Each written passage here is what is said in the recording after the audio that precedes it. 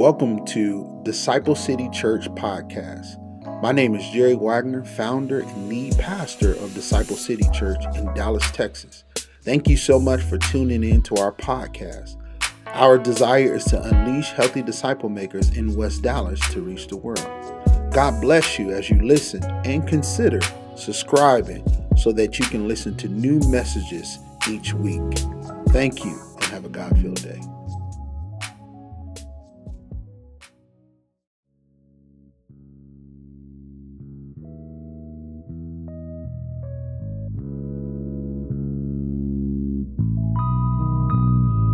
Good morning, DCC. Thank you so much for joining me here. I got a couple of family members out in the audience to kind of spur me on and cheer me on, so I'm not by myself. And I'm only assuming that most of you all are gathering in the context of Life Group. For some of you all, you are gathering in the context of your immediate family. But some of you are still asleep, right? And you're going to click on this when you wake up. And it's all good. No matter how you are streaming with us today, I just want to say thank you and blessings to you for watching this. Now, today, man, my objective is to encourage you to kind of fortify your faith in the midst of this crisis. I realize that, man, these past 4 months, 4 weeks, and even 4 days have been difficult for us all. I'm sure like me, you all have been probably asking questions that are both emotional and logical. I can only imagine questions like, man, what if I get sick? What if someone who I love gets sick? Should I go to my job? Should I go to church? Should I go to public gatherings? What's going to happen to the economy? Some of you are asking, man, how am I going to survive when there's no NBA? Whatever the case may be, man, I know we are navigating through these things. And one of the things I believe at the heart of these questions is simply a lack of experience. Now, this doesn't mean that sin is not impacting us. But one of the things I believe that we're asking these questions, we have never experienced anything like this. We have never experienced an epidemic. For some of us, we have never even seen a pandemic. And if you have, oftentimes we've seen it through Netflix, right? Or maybe The Walking Dead. That was the last pandemic or epidemic that you saw, right? Or you did go through an epidemic or a pandemic, but you were so young or it was so far away that it did not impact you. And then that is the case. Let me say this, that you are in good company. Most of us have not experienced that. Most of us have not seen these things. In fact, God has not even seen everything. Now, stop.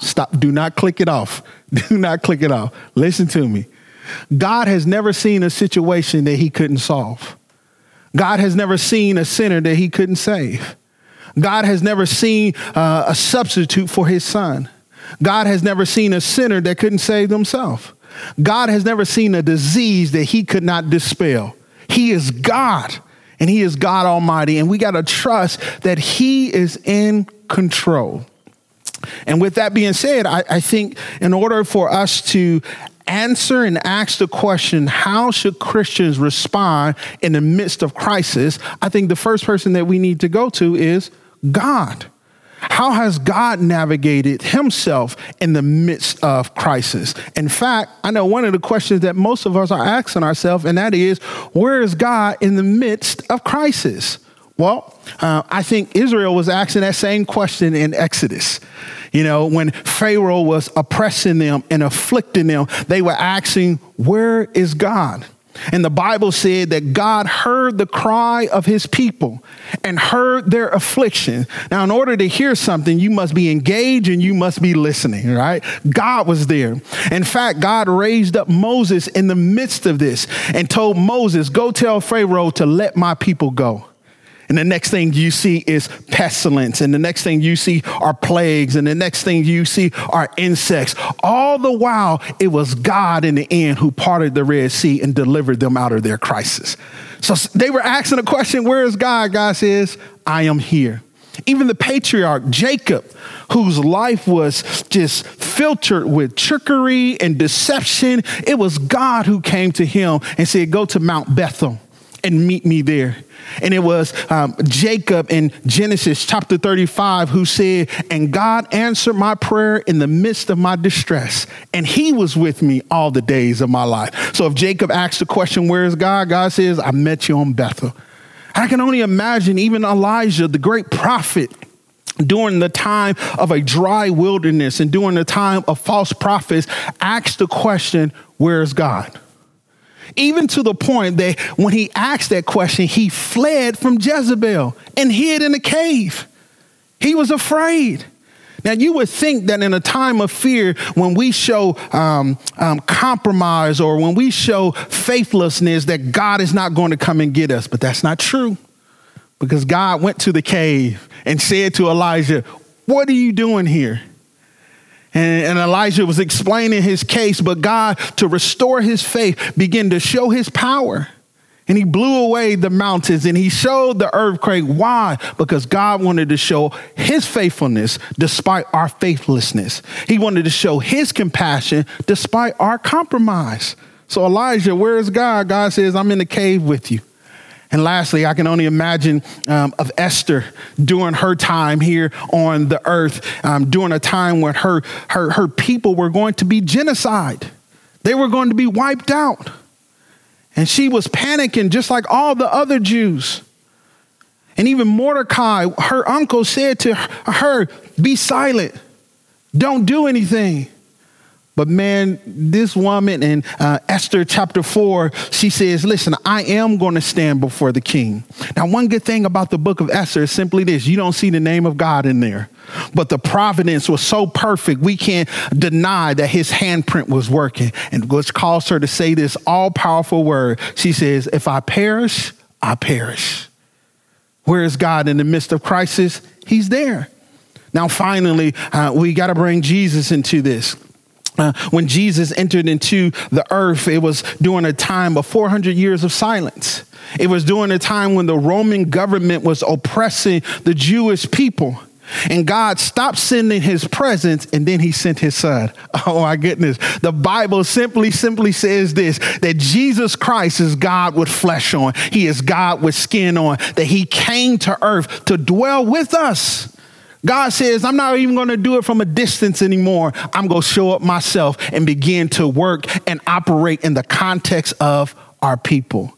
And so the Bible says in Matthew chapter 4 that Jesus Christ was proclaiming the gospel of the kingdom and healing every disease and every sickness and every affliction to the point that demons will fall at his face and say, oh, son of man, why are you here? It's not my time. See, Christ oftentimes teaches us how we respond to crisis, right? And so if you want to ask the question, the first response of every Christian should be, trust God in the midst of crisis. Why? Because he will be there. You can trust that he will be there. He has been faithful in the midst of pandemics, in the midst of epidemics, in the midst of corrupt governments, in the midst of diseases and sickness. God has shown himself to be faithful in the midst of it all. And so one response of every Christian should be this: trust God in the midst of your crisis. Now, if we can trust God in the midst of our crisis, the next question that we have to ask ourselves is, then what should we be doing? Where should we be when crisis come to our neighborhood, in our hometown?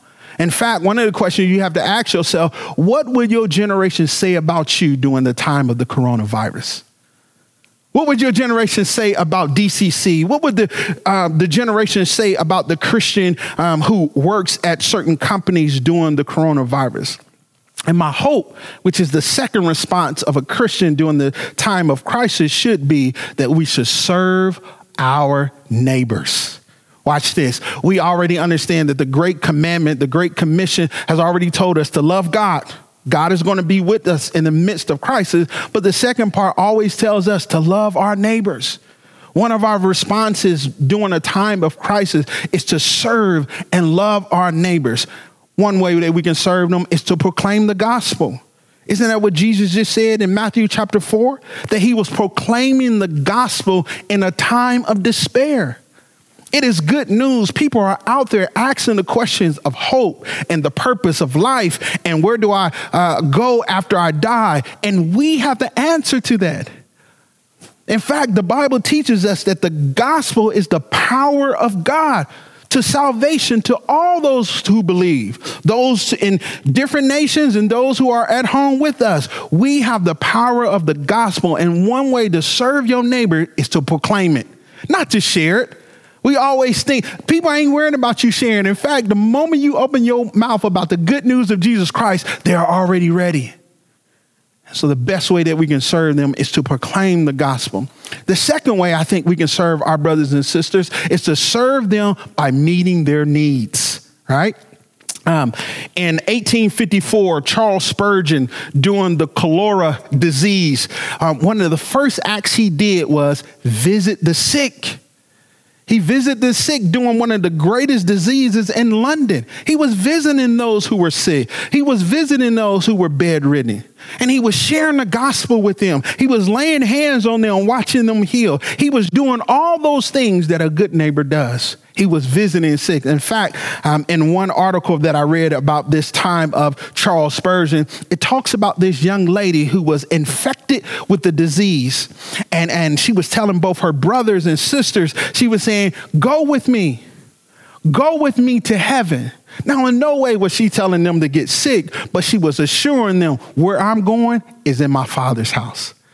That's the message you should be bringing to the brothers and sisters that you are visiting who are sick. Now, another way I think you can do this, because I know most of you are asking the question, well, Pastor, what does that even look like? And I think there's a quote by a guy named Scott Saul. And I think this gives us a real good picture of how we can serve our neighbors during this time. And this is what Scott Saul says. In a time like now, Christian neighboring looks less like fearful self-preservation and more like servanthood towards the elderly who are more susceptible to the coronavirus, those with HIV, and those with an autoimmune disease because their immune system is compromised. He says another way that we can serve our brothers and sisters are those who do not have health care, right? Those who do not have health care. That's why it's important, which is going to be my last point, for the church to have the power of healing in their hand. Come on now. And the fatigued and the under-resourced healthcare workers, we should begin to serve them in this way. And I love the last point that he makes. He says, and what we should do is wash our hands for sure, and then wash feet. And then wash feet. That's how we should serve our brothers and sisters. And there are creative ways that you can take the gospel, both vertical and horizontal, to those who are hurting. Now, don't walk away from this and say, Pastor Jerry is telling us to be reckless. Pastor Jerry is telling us to be infected with a disease. That is not what I'm saying. That is not what Christ is saying. And that is not what his word is saying. Now, what his word is saying is be obedient. Be obedient when the Spirit of God calls you to serve the brothers and sisters that he has entrusted to you. Which brings to my last and final point, and that is prayer. One way that we should respond during this time of crisis is that we should be praying. In fact, we should practice prayer to position ourselves for healing. I'm going to say it again. We should be practicing prayer to position ourselves for healing. Now, I've already preached this sermon. The last sermon in our Faith That Works series was James chapter 5. And if you are a guest who are listening to that, go to our podcast and listen to that sermon, because I was working on it today. I hope I was, all right? I was working on it today. But in that passage, he talks about the power of prayer and how it can bring forth healing. Now, there's three things he says that I think are very important for us to position ourselves to be ready to heal. The first thing that James says in James chapter 5, specifically 13 and 14, he says, in every season of life, pray. He said, is there anyone among you who is suffering? Let him pray. Is there anyone among you who is cheerful? Now, the cheerful ones, he tells them to sing. Because the cheerful ones, like you and I, should be telling those who are suffering, and watch this, those who are sick, about the good news of Jesus. And finally, he says, and is there anyone among you who is sick? He said, then tell him to go to the elders and let them lay hands on him and pray for him, because they're going to walk in the room with the anointing oil, just like our grandmother used to bring. They're going to walk in the room with the name of Jesus Christ, which allows us to remember that we have power in our prayer. He says, in every season of life, watch this, pray. And then he moves from prayer to promise. And he says, and if you pray the prayer of faith, then all those who are sick, he says, they will be healed, and that the Lord will raise them up from the dead. And I know this is a bold proclamation, but I didn't say it. James said it. He says, if you pray, there's a promise connected to it where those who you pray for, watch this, will be healed.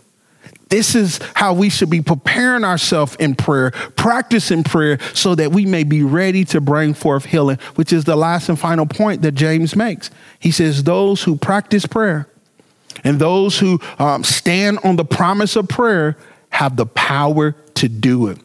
And in verse 16, he simply says, the prayer of a righteous person has great power as it is working. Now, to my old King James brothers and sisters, remember the text that says, the fervent prayer of a righteous man availeth much. He's saying you got power behind your prayer. You got promise behind your prayer. We should position ourselves in a way to bring forth healing to the brothers and sisters that God has entrusted to us. And so that's my encouragement for you all today. That's my encouragement for you as you sit in your life groups. That's my encouragement as you talk to your friends. That's my encouragement as you go to your job. That's my encouragement as you go to work out. That's my encouragement as you go to the grocery store, that God is with us in the midst of our crisis. And because he is with us, our positioning should be that of serving our neighbors and practicing prayer so that we may get ready for healing.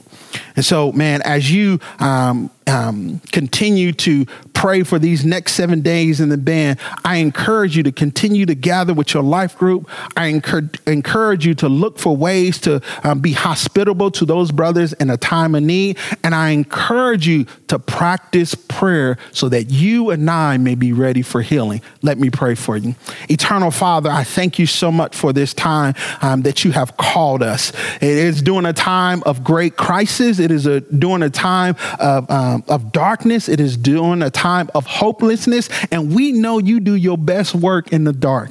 And so we just pray, God, that you would empower your people to do the great things that Jesus Christ said that we would do.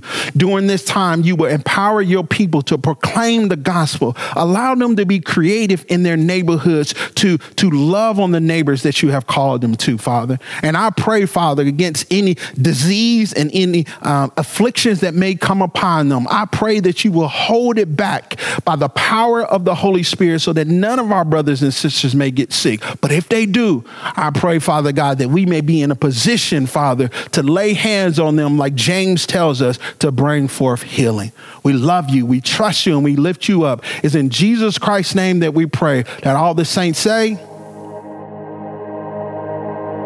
Now, after every sermon, one of the things we do here at DCC is contemplate. And we ask ourselves 3 questions. What is God calling us to stop? What is God calling us to start? And what is God calling us to believe? Now, there's one thing I want to add to that. Who is God calling us to share this with?